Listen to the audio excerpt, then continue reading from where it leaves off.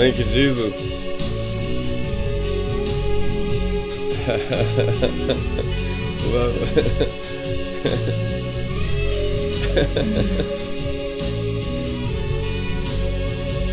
Thank you for your fresh mercies today.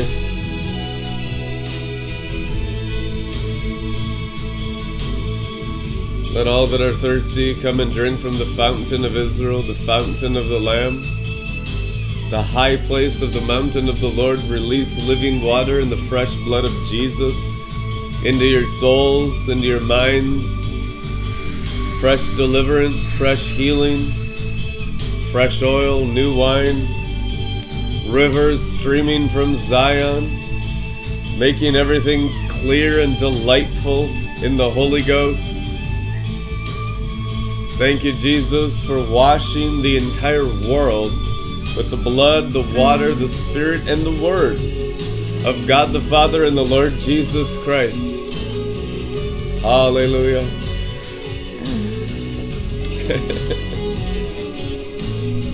You feel that huge release of joy when we went live? Yeah, it's like a washing. It's like a car wash, you know, when you go in there and they just blast with all the colors and the water, washing the mind, washing the heart, washing the spirit. Well, praise God. You guys ready to have some fun in the glory? Yeah. Do you know that Jesus is awesome? Lord Jesus, you're awesome today. We thank you for being in our lives, in our spirit, soul, and flesh, and sharing your awesomeness with us right now through your grace and your tremendous love towards us. I pray that everyone encounters Jesus' love towards them tonight, even in the severe things and the mature things of God. There is a tremendous amount of love in God's wrath and judgment. It's true. You begin to see how loving judgment is, because judgment judges something that God doesn't want, separating you from Him or allowing you to not experience as much of Him as you need in your life to be successful in Christ. So we pray for judgments from the white throne today to wash over our minds. You begin to really have mental clarity when you embrace God's judgments. A lot of people, you notice, they run from divine judgment. They'll run from severity. They run from hard teaching. The apostles said to Jesus, "This is a hard teaching. Who can hear it?"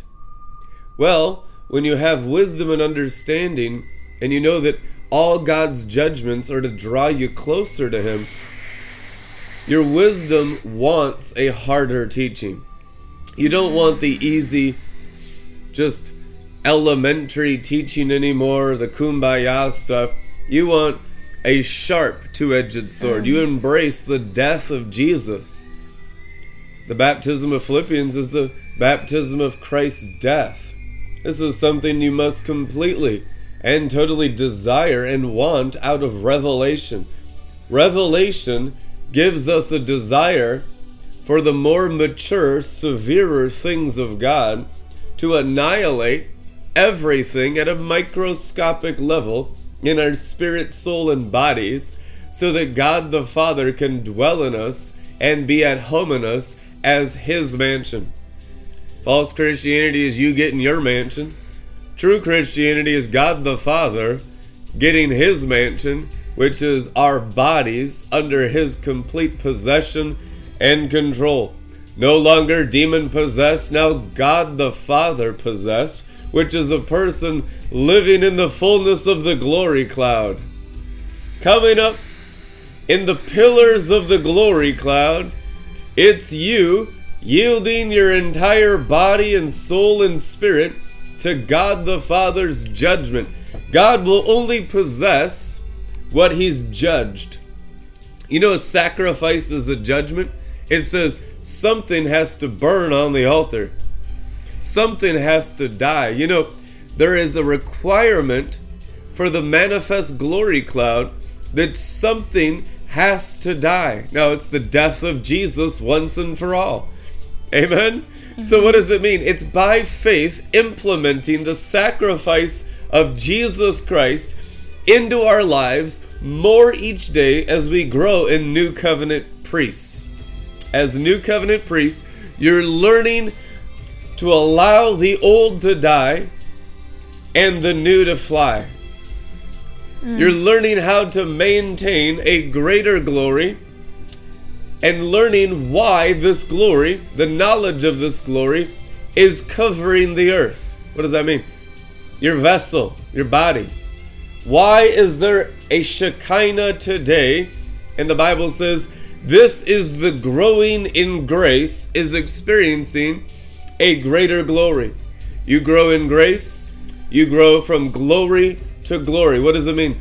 Growing in the density and the ability of the glory cloud that you practice as a pearl of great price in your whole heart. So you got to be God inside minded. Why? The Bible tells you, Colossians 1:27, that Christ is in you, and there needs to be a hope of realizing that glory. What glory? The glory of Jesus Christ himself.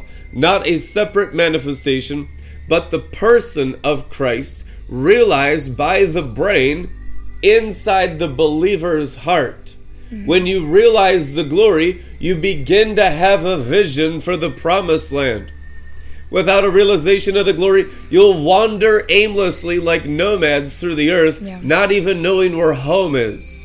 Not understanding the purpose of Christianity. They'll make it about works. They'll make it about do's and don'ts. They'll make it about church. They'll make it about everything except the kingdom and living in it in the fullness of God's glory. You need to understand the purposes of God's plan in the new covenant are written in the high priest prayer in John 17. He said, that I may share with them my glory. The purpose of Jesus Christ coming to earth was to get you into himself, and he describes the characteristics of living in himself as living in the brightness of his spirit. Father, I have shared with them, my disciples, the glory that you gave me, the glory that I had with you before the world was. So what's the promised land? Living in the glory. Is there anything more? The glory will carry you into the more. The glory will exercise your senses. The glory will reveal to your mind progressively. But every day there must be a practice of the glory of the presence of God. There must be a value to the measure he shared with you today, and an enjoyment of it. For enjoying God is worship. That's what Adam and Eve did. They didn't have ritualistic ceremonies here where we're having a 2-hour worship service, kumbaya. Their simple enjoyment of God in the garden was worship. In fact, what you literally enjoy in your life is what you're worshiping in those bodies. So people like to fake it in Christianity because they know it's right, but they don't enjoy it. It's not fun for them. Reading the Bible is not fun for them. Doing the things of Christ and the things of Christianity are not enjoyable to them, which means you have not yet had a revelation of the new covenant. Once you do, the things of God are enjoyable, therefore they're true worship. Angels enjoy serving God. It's not a hard work, it's not laborsome, it's not wearisome, it's fun. It is truly fun to serve God in his glory. It is the eternal purposes. It's thrilling, it's exciting, it's rejuvenating, it's energizing. It makes every aspect of your life meaningful and rich and deep. And God wants to infuse your life with meaning and riches and glory and renew your mind to divine purposes so that you have wisdom in living in the eternal things of God with all your heart, soul, mind, and strength. And the temporal things, the things you've enjoyed before you had faith, those things just fall off. we're not trying to just fix that stuff through external religion. What we're doing is allowing your mind to realize Christ in you, and by enjoying the glory, what does the Bible say? Psalms 110, you become a volunteer in the day of his power. God only receives volunteers. Forced labor is of the kingdom of Satan, but the volunteers come willingly in the day of Jesus' glory power. Why? Because it's fun to serve him, and we've repented of serving everything else that was pseudo fun. Right. Sin has fun in it for a season, then it turns to death because it's total deception. It's an illusion. Wrongdoing to the unrenewed mind appears as right doing. What does the Bible say? Woe to them who call good evil and evil good, which means your brain is backwards. There's a way that seems good to a man. In the end, it's destruction. So you begin to have a revelation in your mind to call good good and evil evil, and discern rightly spirits, so that we obey and follow the Holy Spirit. And where does the Holy Spirit lead you? Bible tells you, into a greater light. What's the evidence that a person's following the Spirit of God and not a spirit from the world pretending to be God? They will always have a greater light blazing in their spirit, blazing in their countenance, blazing in their eyes. Their eyes will shine in an ever-increasing, flashing fire. Oh, we got a sign and wonder today, too. We were doing our devotional Bible times, worship times, and I go over and I see Brandon's face, and his eyes are turning gold. I love sometimes. I'm trying to make up for they didn't put Lonnie Frisbee smoking the Holy Ghost, so I'm trying to make up for it. Preached myself drunk. And then I was before we started, I was talking to Carla and Marilyn and Brian and the cats. And because, these cats are so precious, they're worthy of conversation, a converse with Preach the cats. the gospel to all just creation. Drooling. Yeah, not we were just humans. drooling before we started. Mark 16. So let's make up for all the times they didn't put Lonnie Frisbee toking the ghost in the movie. And we need to right that wrong. Go preach the gospel to the grass. It was a fun fact. The grass and the might be more responsive than a lot of people. I can't even teach on this. But so realistically, what Brandon was talking about, how you get more wisdom, because one of the signs and wonders that happened today was there's a need for greater wisdom. There's a need for a greater wisdom. Well, guess where we're at in our journey? Hakma. We're wearing blue again today. So we have to rid ourselves of the earthly wisdom for the snort the glory right up into that brain, and the hope of there being wisdom in this thing. But look at Proverbs. So if you treasure something, what do you do? What do people do when they actually treasure something? Not like in a fantasy realm, but what they actually treasure. What do you do with those things? Ooh la la. Oh la la. Ooh, shiny. You pay attention to it. You obsess over it. Sparkly. That's what they do. And then, the awe, right? They're in awe of it. Awe and wonder and fear of it. Attention on it. Can't stop looking at it because I treasure it. Reading about it. Observing it. Holding it. Hiding it. Or something. Right. So how to get more wisdom. Proverbs 2. Proverbs 2. My child, will you treasure my wisdom? Then and only then will you acquire it. So how do you treasure it before you have it? You're treasuring something that you don't yet have. Giving it the awe and the wonder, the attention, and the...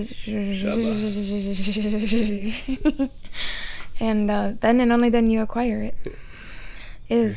So train your heart to listen when I speak. And so it's training. Remember that we posted online the other day, that picture where it's Abraham waited for so many years, Joseph waited for so many years, and they scratched out waited and wrote down in red letters trained.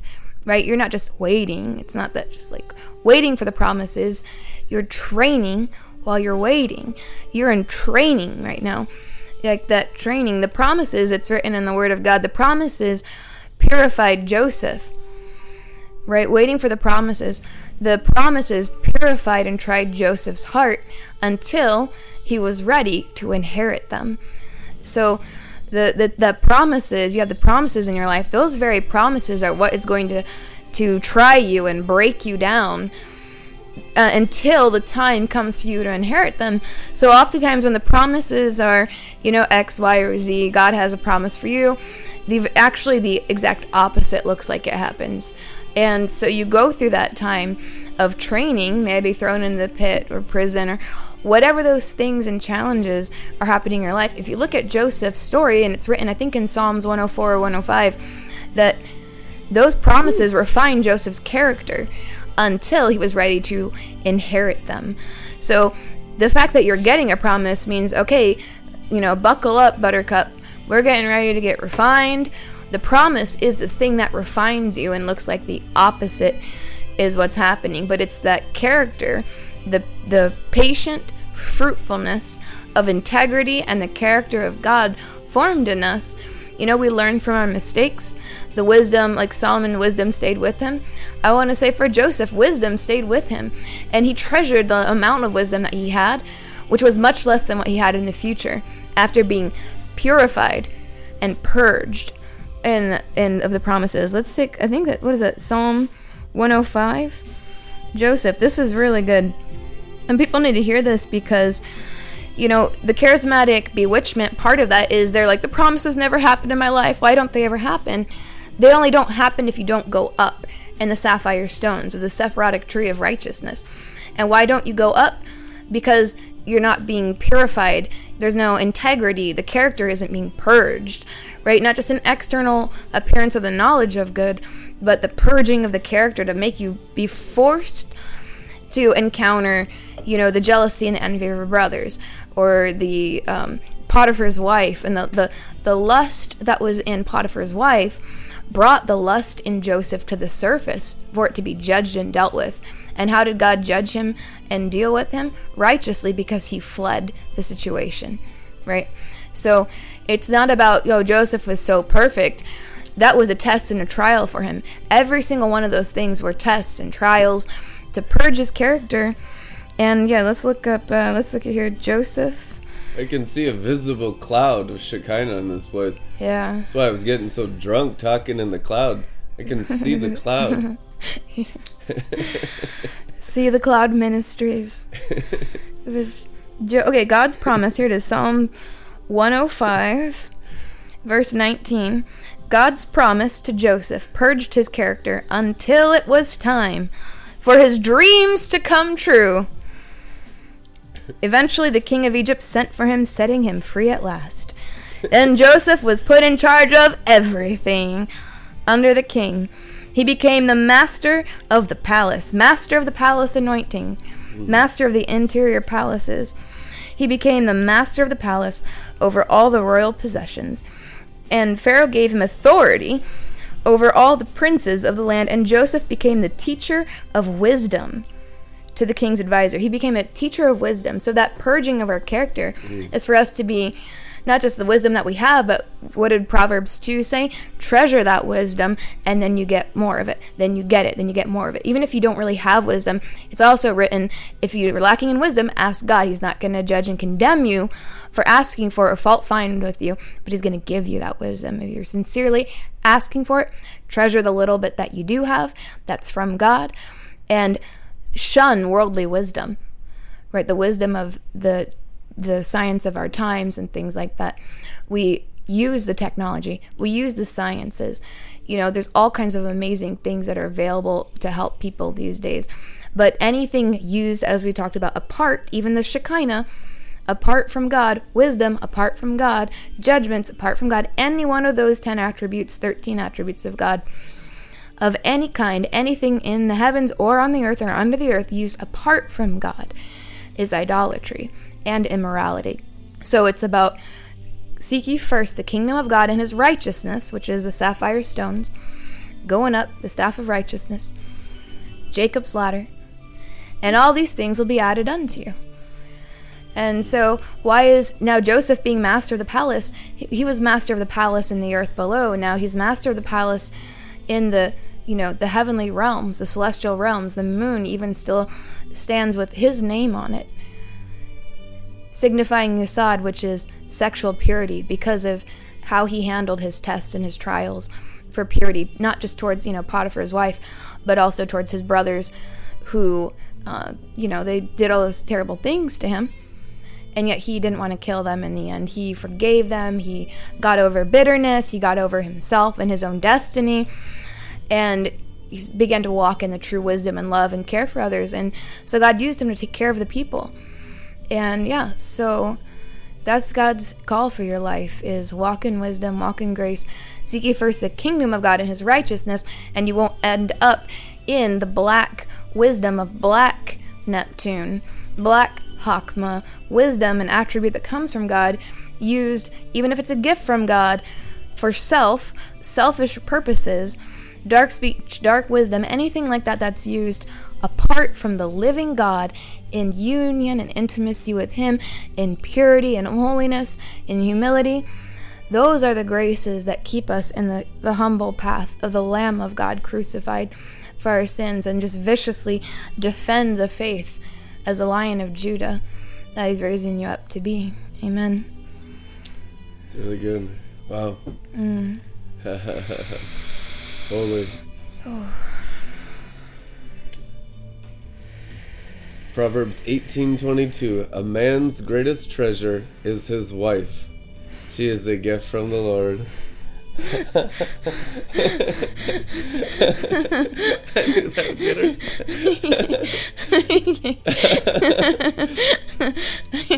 Let's go into the treasure house. God's speaking today about his treasure and your treasure and the wisdom of divine celestial treasure. So let's learn about divine treasure. Proverbs 20 verse 15. There's an abundance of gold and rubies, but lips of knowledge are a rare treasure.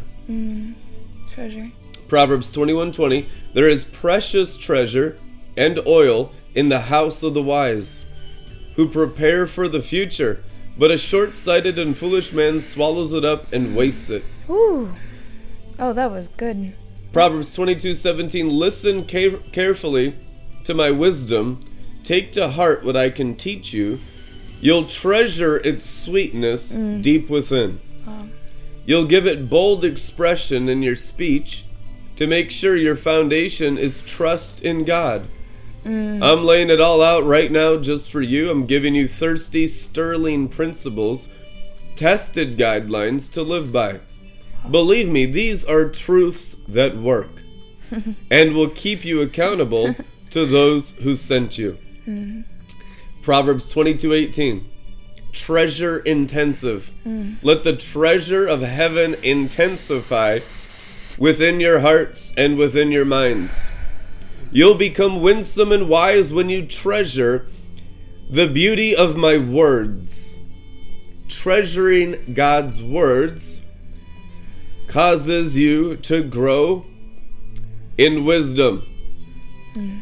And always be prepared to share them at the appropriate time. Proverbs 24:4.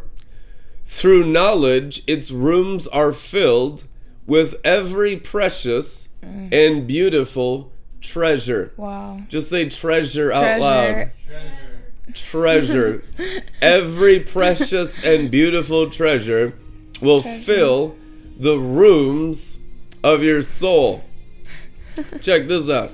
Proverbs 24:7. Wisdom is a treasure. Wow.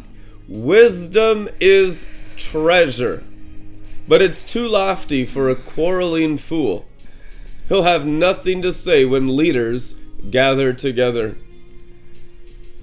Proverbs 31:10. A truly good wife is the most precious treasure a man can find. Aww.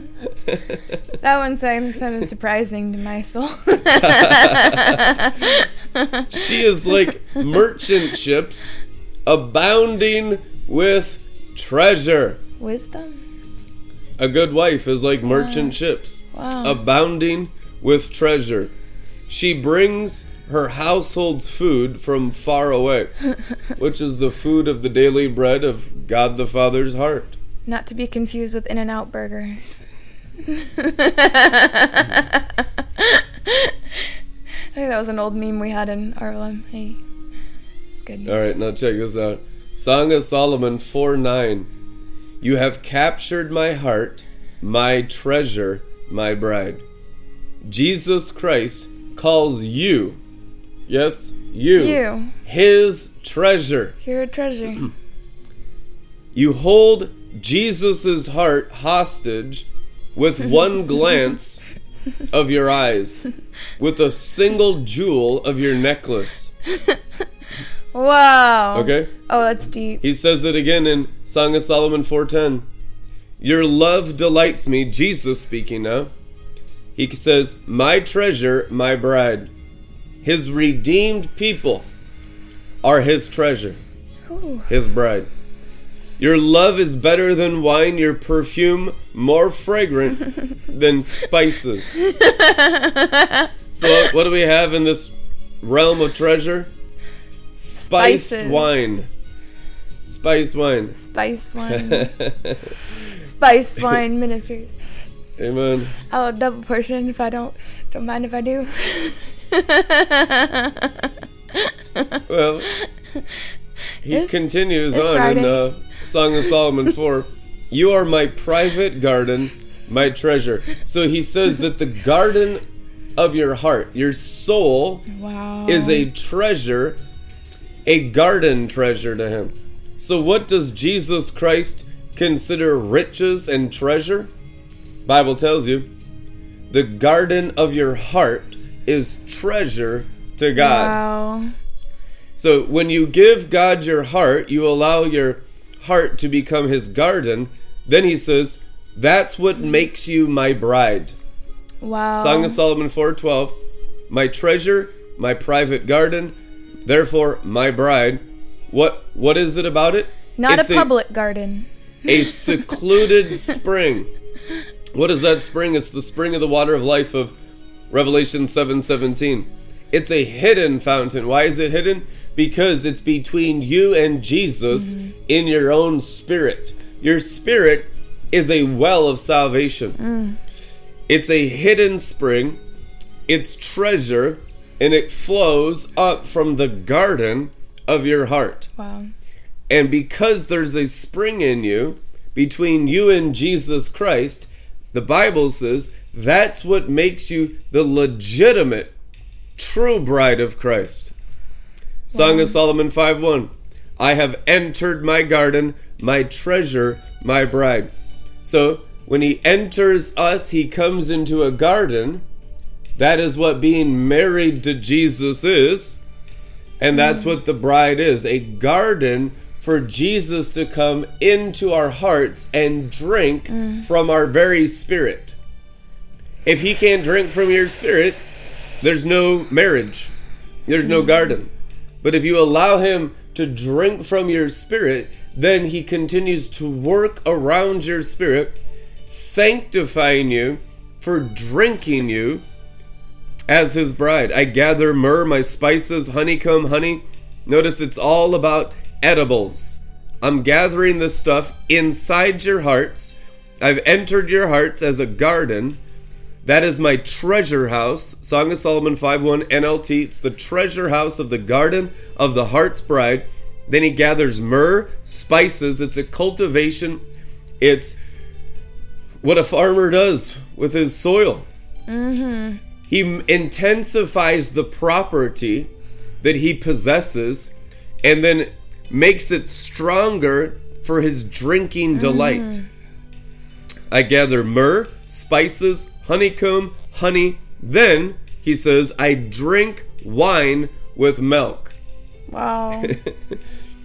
And so I believe the wine and milk means that he can now, because he's cultivated the soul, he can drink not just from your spirit, but he can drink from your soul. Oh, that's good. So he's drinking from both your spirit man and your soul. So both these realms are purified to him. You could call that the land of milk and honey. The land of milk and honey is Jesus Christ can drink from both your spirit and your soul. It's the treasure house. It's a God inside-minded revelation. And then he says, O lover, Song of Solomon 5:1, O lover and beloved, eat and drink.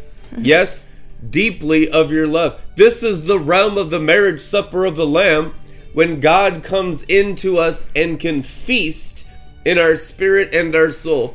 And guess what? The body gets the overflow. The bones, the flesh, the organs, your eyeballs, your brain, your skull, it gets the overflow. When Jesus is eating and drinking milk and honey and wine and oil and fragrance and all these spices and this whole treasure house within us, your body begins to glisten. Okay, Stephen with the glowing face, he had made his heart a garden of Jesus Christ's delight. So there was an emanation in his physical body of what was going on in his soul and in his spirit. He wants to do this in your soul and spirit tonight. And let there be a vision right before your eyes, right inside your forehead, of making and cultivating your whole heart, spirit, and soul a place for Jesus to develop things in you that he delights in. Myrrh, spices, honey, fragrance, oil, wine, all these things that he can drink deeply of your love. Amen. Amen. You know, the people who always had the best gardens that I've ever met are usually farmers, as they know so much deeply about the richness of the soil and what needs to happen. They have a watchful eye on the crops. I'm sure the people have really good gardens too, but I always noticed that it was always the farmers' houses. They had the really good gardens. They really took care of the soil because they understand tilling. Now, when he said there's going to be a vision, I saw a really vivid vision of Farmer Jesus in the garden with his John Deere tractor. And like this big, John is like, John Deere, John writing your books of John and the book of Revelation, 1st, 2nd, 3rd John. I saw these books of John, like the thing behind, yes, somebody can help me out who knows about tractors. The thing you hitch on the back of it to till it up. The big one looks like a huge thing with the spikes that go down. And he's just tilling it. He's like, all right, we're going to tear it up. And just till it up, remove the rocks, and just till up the ground. I believe that might be a hoe. Like, but the really big one on the tractor. Is that what it's still called? I know the hand one is called a hoe. But it's not. I don't think it's that. I think, is it? What's the one, the big spikes that go down? The real big one the plow. Is that what it looks like, a giant rake on the back of it? A plow. It's just a plow. Okay, I don't know. Anyway, it was on a Deere. A big, John fancy Deere tractor plow. And then I said, well, John Deere, is that your tractor of choice? And then I saw in the other one, he had a big red one. He said, I'm also an international harvester. I get it. So you can put in the comments below, John Deere or international harvester. Those are tractor brands. Yeah. If you have one preference, and I'm like, let's have a vote, John Deere or international harvester. Let's have a fight. Okay. Yes. International harvest of wisdom and righteousness. And what is the opposite of wisdom? Foolishness. Psalm 49, if you look at 13. Such is the path of foolish men, and those who quote everything they say, for here they are today and gone tomorrow. A shepherd called Death herds them. The shepherd called Death herds them, being shepherded by death, leading them straight to hell like mindless sheep. Yet at daybreak you will find the righteous ruling in their place. The righteous, right, the shepherd's rod is the staff of righteousness. That's why it's written, at daybreak, the dawn of day, the morning star rising in your heart, rising all the way up into the renewing of the mind, with that rainbow halo around the halo, rainbow halo, angel, standing on the sun, standing on the moon, clothed in the sun, standing on the sun with the rainbow halo, the Son of God, the angel of the Lord Yahweh, rising as the morning star in your heart, through your spirit, your heart, and your mind, to crown you with glory. He's crowning you with glory.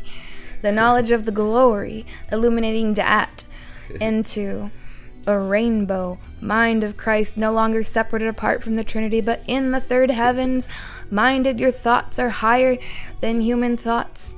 Now your thoughts are third heaven thoughts. You think like the people in heaven were speaking a thing that is not as though it is, that we may see it come to pass in your time, in your day, not in a future generation, but this generation.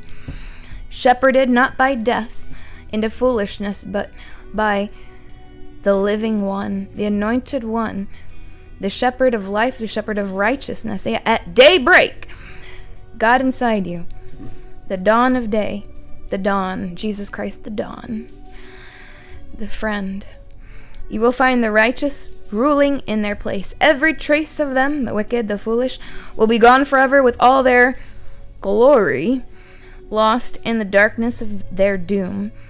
But I know the loving God will redeem my soul, raising me up from the dark power of death, taking me as his bridal partner. Pause in his presence. Amen. Wow. Man, I was gone for a second there. Yes, so don't be disturbed when you see the rich surround you with the glory, again they put in quote, they said glory, of their wealth on full display, for when they die, they will carry nothing with them, and their riches will not follow them beyond the grave. It'll go to the righteous, those who are not shepherded by death. I was seeing some people really struggling with the people around them right now, and the Lord would say to you, just keep growing yourselves. The best way you can help others is by your personal growth in Christ. So by going up to him internally now. So it's going to take some discipleship, your inner man getting built up, your inner man resurrecting. As your inner man goes up, there's an overflow that will deliver people around you. Yeah. It might just move some of them out of the way, but the greatest hope you have for saving others is your personal resurrection in the glory. You cannot help your family except through internal resurrection. You won't have any substance to help them in. Salvation only comes by the light of his glory. You can't save them by convincing them out of your brain, getting them into works of externalism. They just turn them into Pharisees. That ain't going to benefit anyone. Just turn them into slaves of religion. What sets the captives free? What is Jubilee? Jubilee is an outpouring of someone that hits the mark of the high calling in Christ Jesus. Jubilee is you are now a personal outflowing fountain of resurrection, light, life, and glory. So make the goal of your life internal resurrection until you're an outpouring of an elevation that sets the captives free. Listen, I want my fountain to be my evangelism. I'm really into evangelism, but I'm into fountain evangelism. Why? Because if you read the Bible, it's the most mature form. The Spirit and the bride say, come and drink. Come in and drink. And who's he talking to? The nations. That's the greatest evangelism of all time. When they rally around the throne in Revelation 7, the Bible says all the nations come around the throne of God, which means you internally resurrecting to the throne will be the greatest evangelism of all time. If a person's not internally resurrected, you can only reveal so much of heaven to them. And it's going to be very limited. It's not going to be the full gospel. There will be religion mixed in. There will be humanity mixed in. And so there'll be confusion in your converts. If you go up to the throne of God and become the outpouring of the fountain of the Lamb, there's no confusion there. Now you're looking upon the manifest sons who've reached the high calling in Christ Jesus, which means that's a religious-free zone. We're going after God with no human mixtures. It's the prize and the high price of the high calling in Christ Jesus. It's easy to have human mixture because that will minister to human senses and reasoning, and that'll be attractive to them because it's in a realm that their humanity can understand and receive. When you go into divinity, there's no humanity there, which means it's not something that's common to the human nature to understand or receive. Going into divinity always challenges the humanity. If the humanity of your spirit, soul, flesh, mind, reasoning, senses, education, culture is not challenged, be certain you didn't have a divine witness. God was not there today if the human being understood it. If the human being was sacrificed and the spirit, the new creature, got built up in fire, in the fire of Yahweh, then God showed up in that place. What does it mean for God to be present? If 2 or 3 are gathered in my name, then there I am in the midst of them. If 2 or 3 are crucified to their humanity, there is his divinity manifest in glory. Amen. Mm-hmm. So it's a crucifixion party, which is the marriage supper of what? Lamb. What's lamb? The cross. The marriage to the cross of a people anathema to their human nature. The preaching of the cross will be one of the main, if not the number one main thing, begun to be understood by people in the millennium day of Christ. We haven't understood it at an archangel level, at a second heavens level of great wisdom, because the human nature is not terminated that high.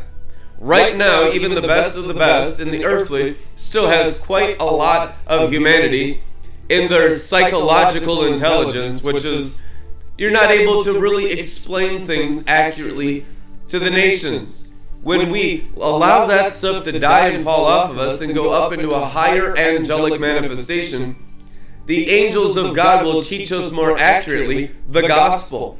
Inheriting salvation through angels is what Hebrews prescribes in real Christianity. False Christianity doesn't receive salvation through angels. Real Christianity receives salvation through angels. Yeah. What is salvation? The understanding of the gospel.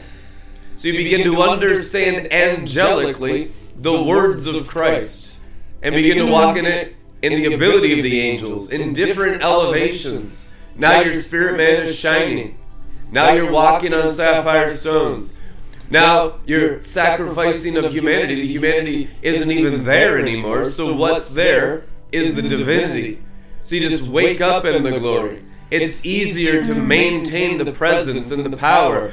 Now you understand ascending and descending. Nathaniel, you will see angels ascending and descending upon the Son of Man. First apostolic promise, if you read the Bible, was to Apostle Nathaniel that you are going to see. What am I going to see? Angels. Why do I need to see angels? Because they are the ones assigned with salvation. Notice in the Bible, it's the first promise to the disciples. If you read the Gospels, it's the principle of first mention in Scripture. The first promise of the new covenant is seeing angels. Selah. Selah. Jubilee. That one really stood out. The Jubilee. Like the Jubilee of Jubilees, like that whole thing tied to the Shemitah cycles of the years of man being only 120, that being broken with the true Jubilee is the end of, dying at like 100 or 120.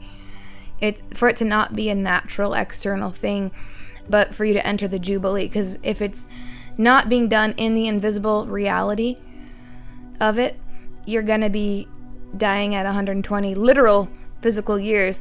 But if it's that, end of those Shemitah cycles, we posted on Facebook before the math for it, which I couldn't really attempt to do right now because, number one, this animal is not that great at math, and we're really probably too high to do math right now. But you can check it, look it up on the RLM Facebook group, you can find it, the Shemitah cycles, that 120 years of man.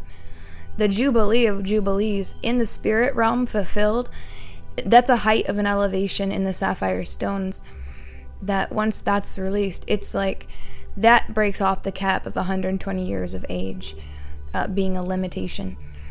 So yeah, it's like the curse of the fall, the word of God instead of Satan using the word of God in the natural realm to rule over flesh, the dead letter that kills, with them ruling over those laws that were given at Mount Sinai now. It's that the fulfillment of the living word of God, right? The original 10 commandments of Genesis 1, the celestial commandments that were made flesh in Jesus Christ's body. And then for those 10 celestial commandments, the word of God, to be made flesh and then to die. That means the original law died on the tree, before time and during time. And so the implications of that are what we're endlessly pursuing revelation on, because it just completely renews the mind again and again to the goodness of the Father, the greatness of God, the infinite love of God, the unknowingness of his invisible light, how much deeper, how much wider, how much greater invisible light is than even the most magnificent splendor of even visible Shekinah light. That is just the outraying brilliance of the glory of the invisible God who was made flesh in Jesus Christ, whose spirit now dwells in those who believe on hearing the gospel. And it just blows our mind. But that Jubilee of Jubilees is the seventh palace, the seventh hall, the seventh heaven of Bina, which is the understanding. And at what level that you enter in to that unknowing, at that unknowable place, that special place with that one key that Moses didn't have. He had all but that one key, that concealed mystery, that revelation of understanding. It's really interesting. Go into the Psalms sometime and look up understanding and look up wisdom, and then just read through them all and see just how unknowable to the carnal mind these mysteries are, but yet how tangible and real it is to the spirit, how edible, how drinkable it is, his blood and his body, the bread and the wine. It's, we're coming into a place of maturity of knowing how to feed the spirit, the bread, instead of for the brain or for the soul, in my desires, my wants, but for the desire of the Father, which is to grow spirits, to father spirits. So the bread, now you know how to put it in your spirit.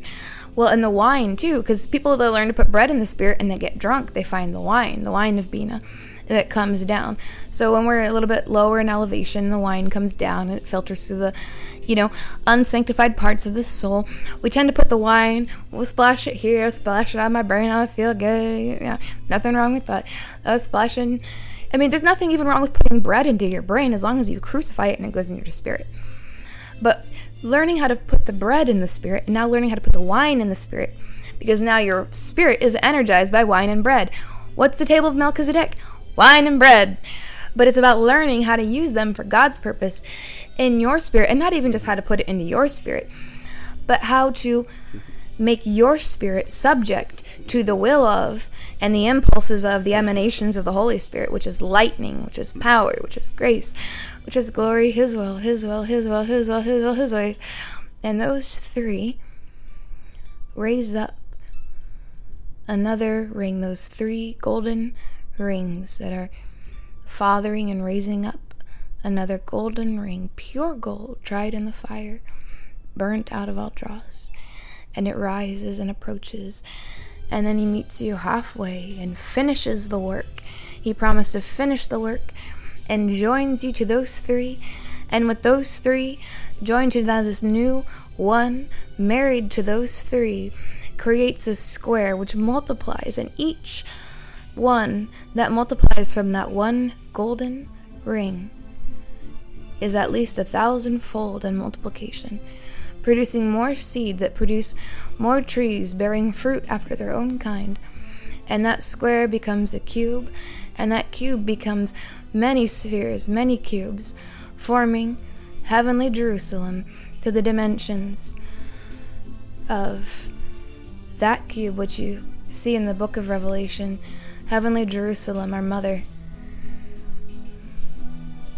being manifest in the earth. That is the world that is to come. That is the place of the final key that was not given to Moses in his time. The final key of wisdom is found within the palace of understanding, and is also the key to open up that 50th gate. And that 50th gate, that key that opens that gate, is holy, pure, purer than pure, purest of pure, divine, celestial, wisdom of uncreated, invisible light that unlocks the Jubilee of Jubilees, which is the world that is to come. Amen. That's good. Jubilee. Lord. I can see Revelation 7. Should we read it? Yeah. Okay. I can see 3 pillars right now. when you said that. And Glory. I see the two of the orbs illuminated, and what you're about to read is going to illuminate the third one. This is really good.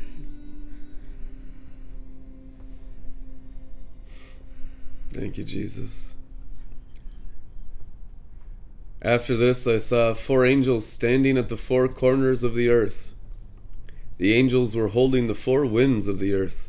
They were stopping the wind from blowing on the land or the sea or on any tree. Then I saw another angel coming from the east.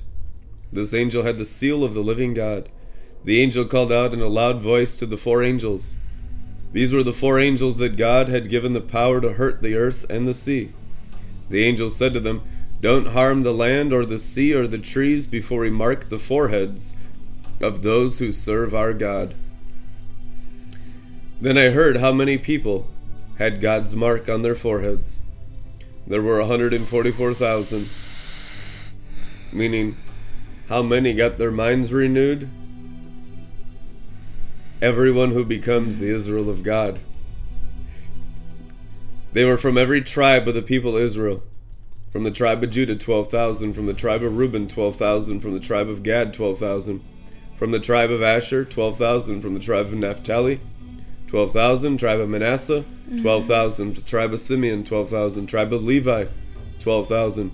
Tribe of Issachar, 12,000. Tribe of Zebulun, 12,000. Joseph, 12,000. Benjamin, 12,000. Then I looked, and there was a large crowd of people. After the mind is renewed to the celestial second heavens, new heavens, and our righteousness dwells, of Jesus Christ outpoured within us that lifted up into that place. Notice this. The Great Awakening happens after the celestial Israel is formed in Revelation 7. Now, the prescription for the Great Awakening of the end times, the never-ending revival, which is the next true revival. Anything else is a distraction. Billion soul harvest. This is the billion soul harvest, the Bob Jones prophecy, the real deal. This will come out of the maturity of the sons of God mentioned in Revelation 7. The new heavens, those who conquer and overcome and make the second heavens new, they are the reason for the gathering of the large crowd. And don't think it'll come any other way. That's the only way it comes. There were so many people that no one could count them all. They were from every nation, every tribe, every race of people, and every language of the earth. They were standing before the throne and before the Lamb. They all wore white robes and had palm branches in their hands. What's the palm branches? Hosanna in the highest. It's a people whose spirit, soul, and flesh have made room for the coming of Messiah. They shouted loudly, "Victory belongs to our God, who sits on the throne and to the Lamb." The elders and the 4 living beings were there. All the angels were standing around them and the throne. The angels bowed down on their faces before the throne and worshipped God. They said, "Amen. Praise, glory, wisdom, thanks, honor, power, strength belong to our God forever and ever. Amen." Then one of the elders asked me, "Who are these people in white robes? Where did they come from?" I answered, "You know who they are, sir." And the elder said, "These are the ones who have come out of the great suffering." Many translations say, out of the great tribulation. No. Which I know is the pressure between the old man and the new man. The old Adamic man and the new creature in Christ. Those pressure systems of the new and the old is the great pressure, which is the word tribulation. The great pressure.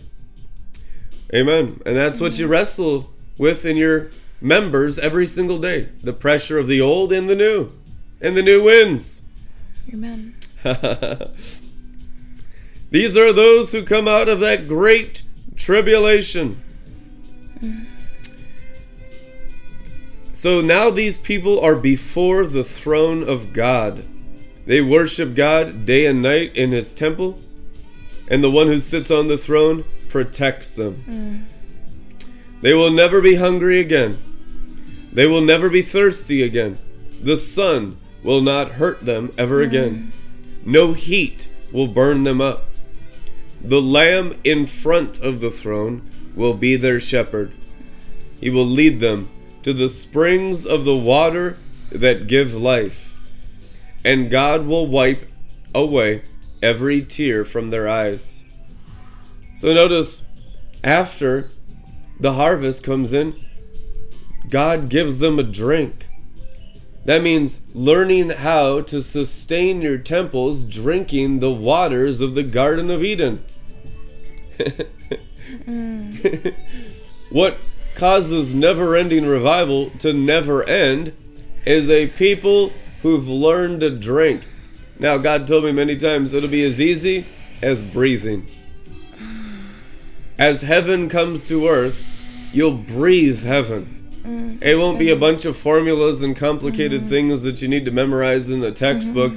It'll be as easy as breathing and living in awe of the breath of life that just filled your soul by inhaling through your nostrils the glory of God. King David so slaughtered the enemies of Jesus Christ that he said, "Let everything that has breath praise the Lord." He made it easy for people to dwell in the Shekinah glory by slaughtering the lies of Israel, slaughtering the demons of Israel, slaughtering everything that could be slaughtered. He brought down the Shekinah so that people could just breathe it in. And when you breathe in God's glory light, it influences all your thought life. You're not going to be tempted and pulled away by lust and pride so easily. You'll be tempted to do God's will so easily because your whole mind is full of light by breathing the breath of God. Living in the glory, if you read Genesis 2, it required that God breathe into their souls. Wow. The breath of heaven is the cloud of glory. So you value it. It's invisible, and it's different than the other breath that you had down here, the breath of sin. There's a breath of sin, but the breath of God shall slay the Antichrist, Thessalonians says. Which means they so cleanse the air by practicing God in their temples that now God is breathed through the nation's souls. How is the Antichrist slain? Breath of his mouth. Yep, the breath of the dimension of everything that has breath in the earthly is now breathing God's high celestial heavenly glory. So the breath changes in the earth. They don't breathe death anymore. They don't breathe sin anymore. They don't breathe demons into their senses anymore. As you go up, you're a filter of the breath down below. It says the same thing in the Song of Moses. Overcomers are singing the Song of Moses in Revelation 15. My words are like light rain upon tender mown grass.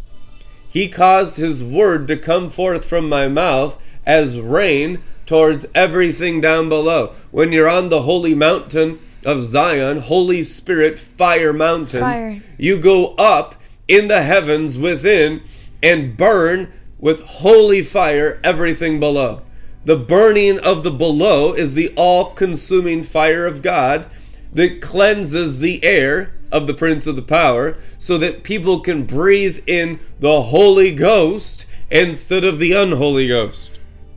Ascension purifies atmospheres. Cloud purification system for your house, for your workplace, for your car, for your personal atmosphere. Cloud purification system.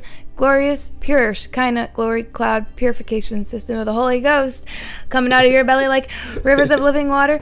How can you get this cloud purification system in your home for the easy price of $19.99, 3 easy payments?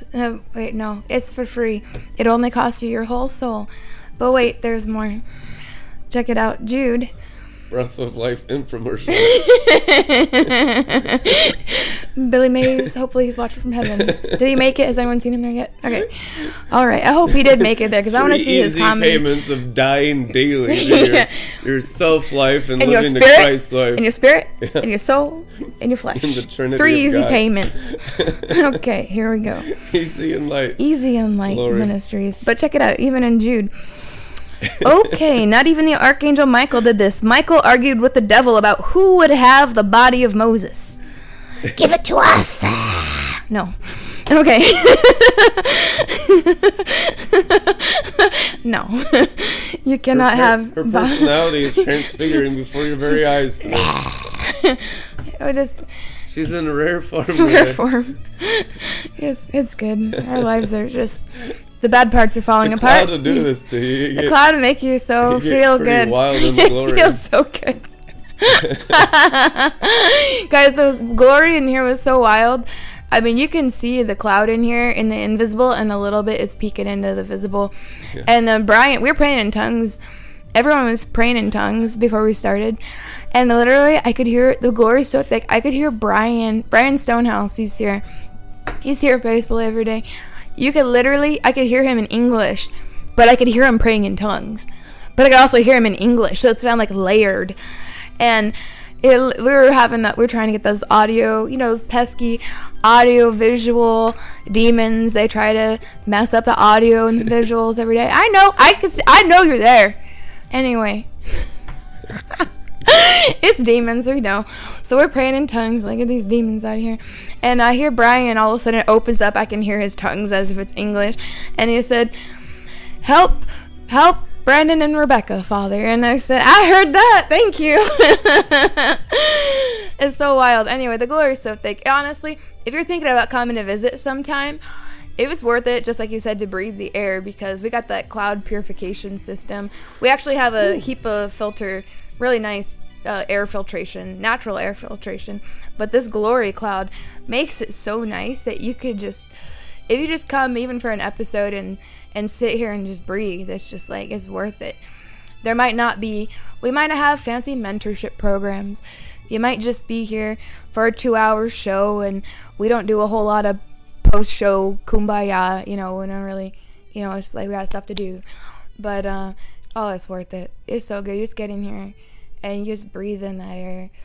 Hey, it's coming in a different form. Oh, it's good. So the ministry is not going to be the traditional stuff at the charismatic church. As he's coming now in more mature leadership than ever before, it's going to be a different form, and that's why there's a lot of rejection of it at first. Yeah. But it proves itself in Egypt, like Joseph. Joseph is a major manifestation right now in the pioneering company. Right. You got to prove yourself through pit and prison, which is in all the earth and in the invisible realm, and then it draws your family, your brothers and sisters, back to you once you've proved yourself. Right, and that's like, how else would you? All our like faithful people that are doing so well financially now. Like, that's one of my favorite parts, is when I get to hear back from you guys, who you finally get it. You learn how to feed your spirit. You're tithing regularly. You're really getting with the pro. You're not playing games with God. And I hear the reports coming back of how well they're doing financially, how well they're doing spiritually, emotionally. That's the thing that encourages me the most, is like, wow, okay, this is bearing actual fruit in actual lives. But here it is, Glory Cloud Purification System for your home, Book of Jude, because there's a different kinds of cloud and cloud uses. This is the fruit of Shekinah, right? We're comparing apples and oranges, right? Shekinah used for the flesh, nature of the fallen angels to empower the demonic, or Shekinah used for the spirit, the Holy Spirit of God within your spirit. Book of Jude. Here it is. It's the same way with these people who have entered your group. They are guided by dreams. They make themselves dirty with sin. They reject God's authority, right? We don't need leaders. And say bad things against the glorious ones. Not even the Archangel Michael did this. Michael argued with the devil about who would have the body of Moses. But Michael did not dare to condemn even the devil for his false accusations. And Michael said, "The Lord punish you." But these people criticize things they don't understand. They do understand some things, but they understand these things not by thinking, but by feeling, the way dumb animals understand things. This is the ERV. And these are the things that destroy them.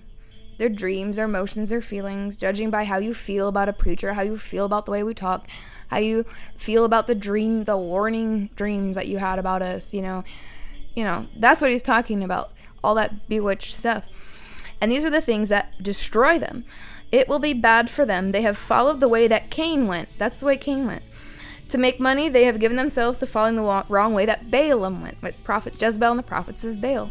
And Balaam, red magic, red sorcery, abuse again of the prophetic gift. They have fought against God like Korah did, and like Korah, they'll be destroyed. Korah's rebellion, we don't need to follow Moses, we got our own thing. We don't need leaders. Hello. I mean, even if you just have a basic, charismatic, and Pentecostal history, if you value like mothers of the faith like Marie Woodworth Etter, she said God always uses leaders. Always. So that's just a part of the game. It's part of the way it goes. It's how God does things. So, okay, God does it. It's good with me. That's it. End of story. These people are like dirty spots among you. They bring shame to you in the special meals you share together. They eat with you and have no fear. They take care of only themselves. They are like clouds without rain. Clouds without rain. That's important. That's the cloud filtration system. They're clouds without rain. What is a cloud? Shekinah, glory. They are like clouds without rain. The wind blows them around. They are like trees that have no fruit at harvest time, right? That's one of our prophetic people saw the dream of the wind blowing the apples out of the tree. What are they? Barren at harvest time. Orange tree was looking good. Purity of Shekinah. Apple trees represent, in one measure or another, Shekinah, the Shekinah glory, the orchard of apples. They're like trees that have no fruit at harvest time and are pulled out of the ground, so they are twice dead. Right? It's that abuse and misuse of Shekinah for the self-nature of the fallen angels in your DNA, which is the path to death, being shepherded by death, the twice dead. Like the dirty foam on the wild waves in the sea.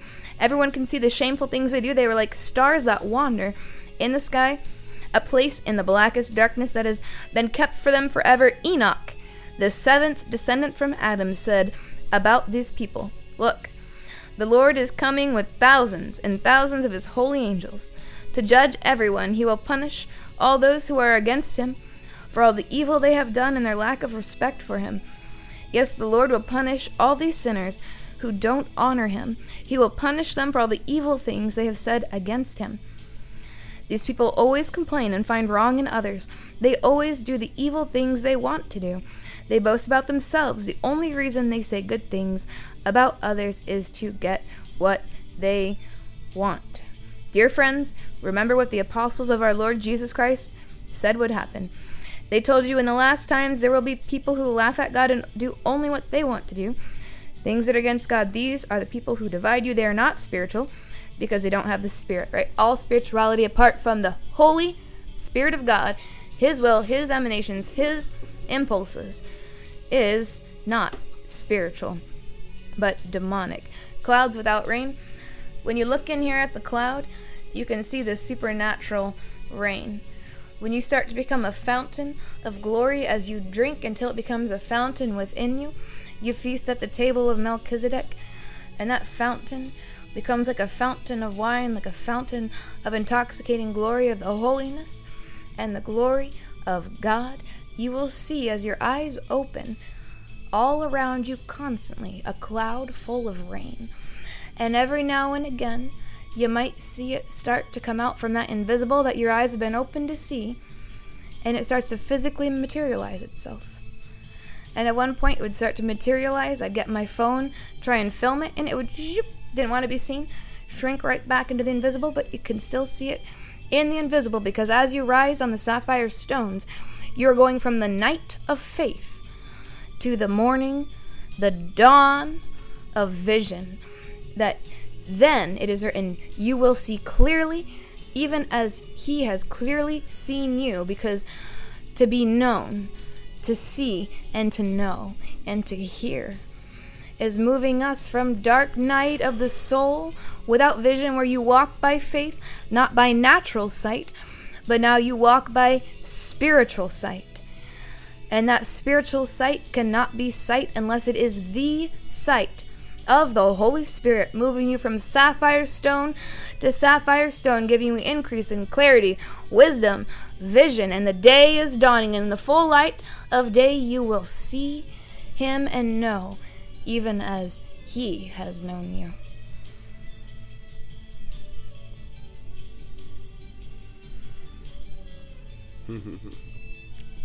Amen. Full day is done. Knowing him as he's known you. Notice that it's all about that union within.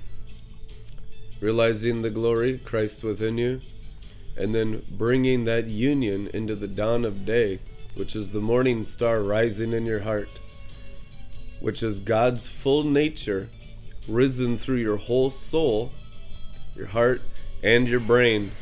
And it has control over your senses, your personality. It's all transfigured as Christ the morning star rises in your heart. So the end result of obedient faith is resurrection and the dawn of day. Why do we resurrect? For day to dawn. What does that mean? Daymakers, they're the ones that bring the day of the Lord. A daymaker is one who's risen in the morning star in their hearts. To make day means to cover the whole world, all the heavens, with Jesus Christ formed in you and manifesting through you. That's why they're called the manifesting sons of God, because they all manifest the Creator, God himself, with all of his light. And so when you manifest his light, the stuff that's there resists it. That's why they're not accepted. You're not going to find anyone bringing God's divine light readily accepted. It's all rejected because they're already living in a light that they think is light, but it's actually darkness. Religions deceive the whole world. Potent sorcery, Babylon the Great. It is written. So it's the true daymakers. First and foremost, the pioneering work is removing false light that covers the nations, which they come looking like the enemy. Later on, as they burn away the enemy, now they look like the saviors that have come out of Zion of Obadiah chapter 1. Then they get their honor restored double, like Joseph from his family. That hasn't happened yet, guys. That'll happen as day is made from the realm of the overcomers. So we pray for the bright morning star to rise in your heart, that his brightness would shine in you, and you practice that brightness in you with all of your soul, leaning not on your own understanding, in all your ways acknowledging him, and he will direct the morning star's course. The morning star will always challenge you out of your humanity every day to go up higher into the realms of angels. He's the Lord of hosts, the captain of angel armies, and so he wants to rise up into the realms of the angels in you. That's why, Nathaniel, you'll see angels ascending and descending upon the Son of Man. Where is he now? The Son of Man has come into your heart. Jesus come into my heart. Now you go up into the realms of angels.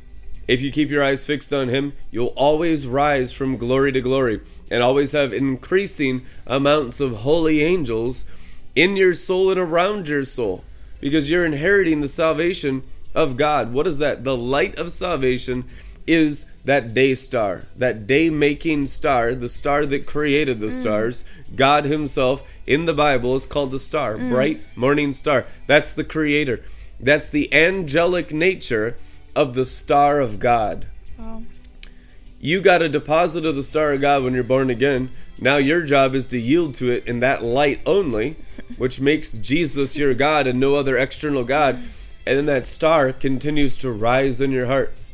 If you yield to him constantly against all the other lights in the world, that one true light that's come into the world, John chapter 1 says, true light has come into the world. How did true light come into the world? Through a star.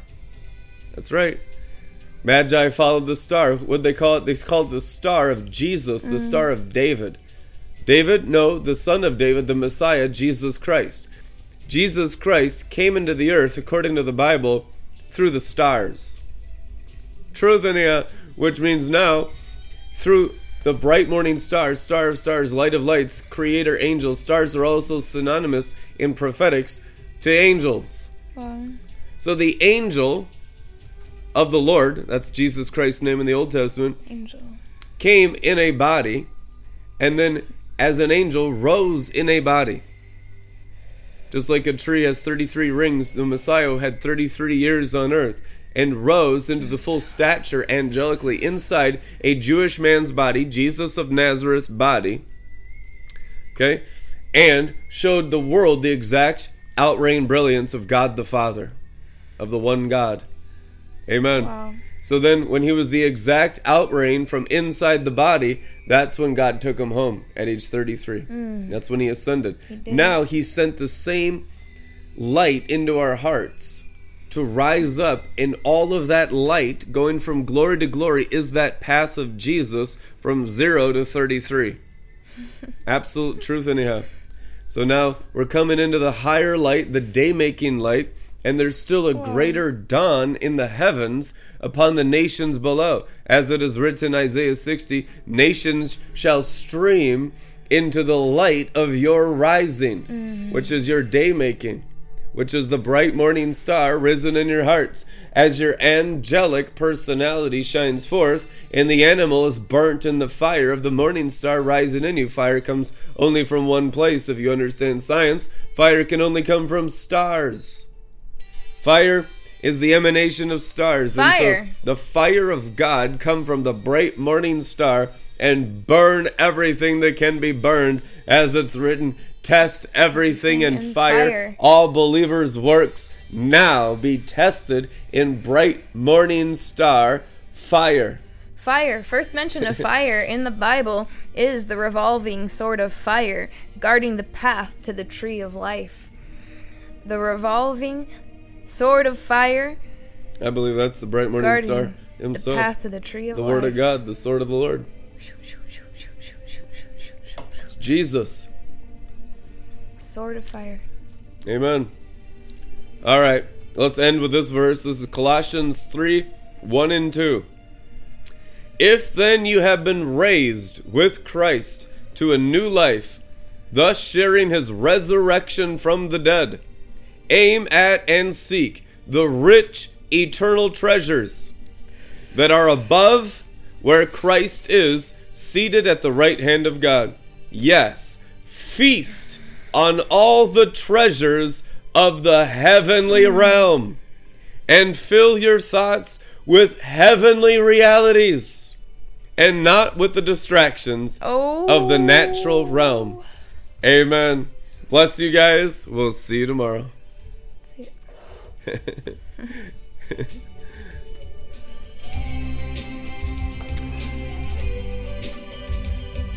Give an offering into the celestial treasure house of God, these heavenly realities. Value them. Put the natural treasure into the heavenly treasure house of the Word of God. Sowing into that heavenly treasure realm. Valuing the treasure house of the Word, the treasure house of heaven. In Jesus' name. And let everyone begin to give into God's treasure house.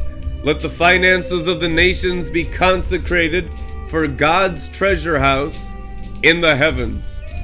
For the ruling of the kings of the celestial realm of overcomers, the Israel of God of Revelation 7, let it become the only place the tithes and offerings are received from all believers in all the earth. They must come into the government of God. They must come into the celestial realm. They must come into the sun and the stars of the sapphire stones.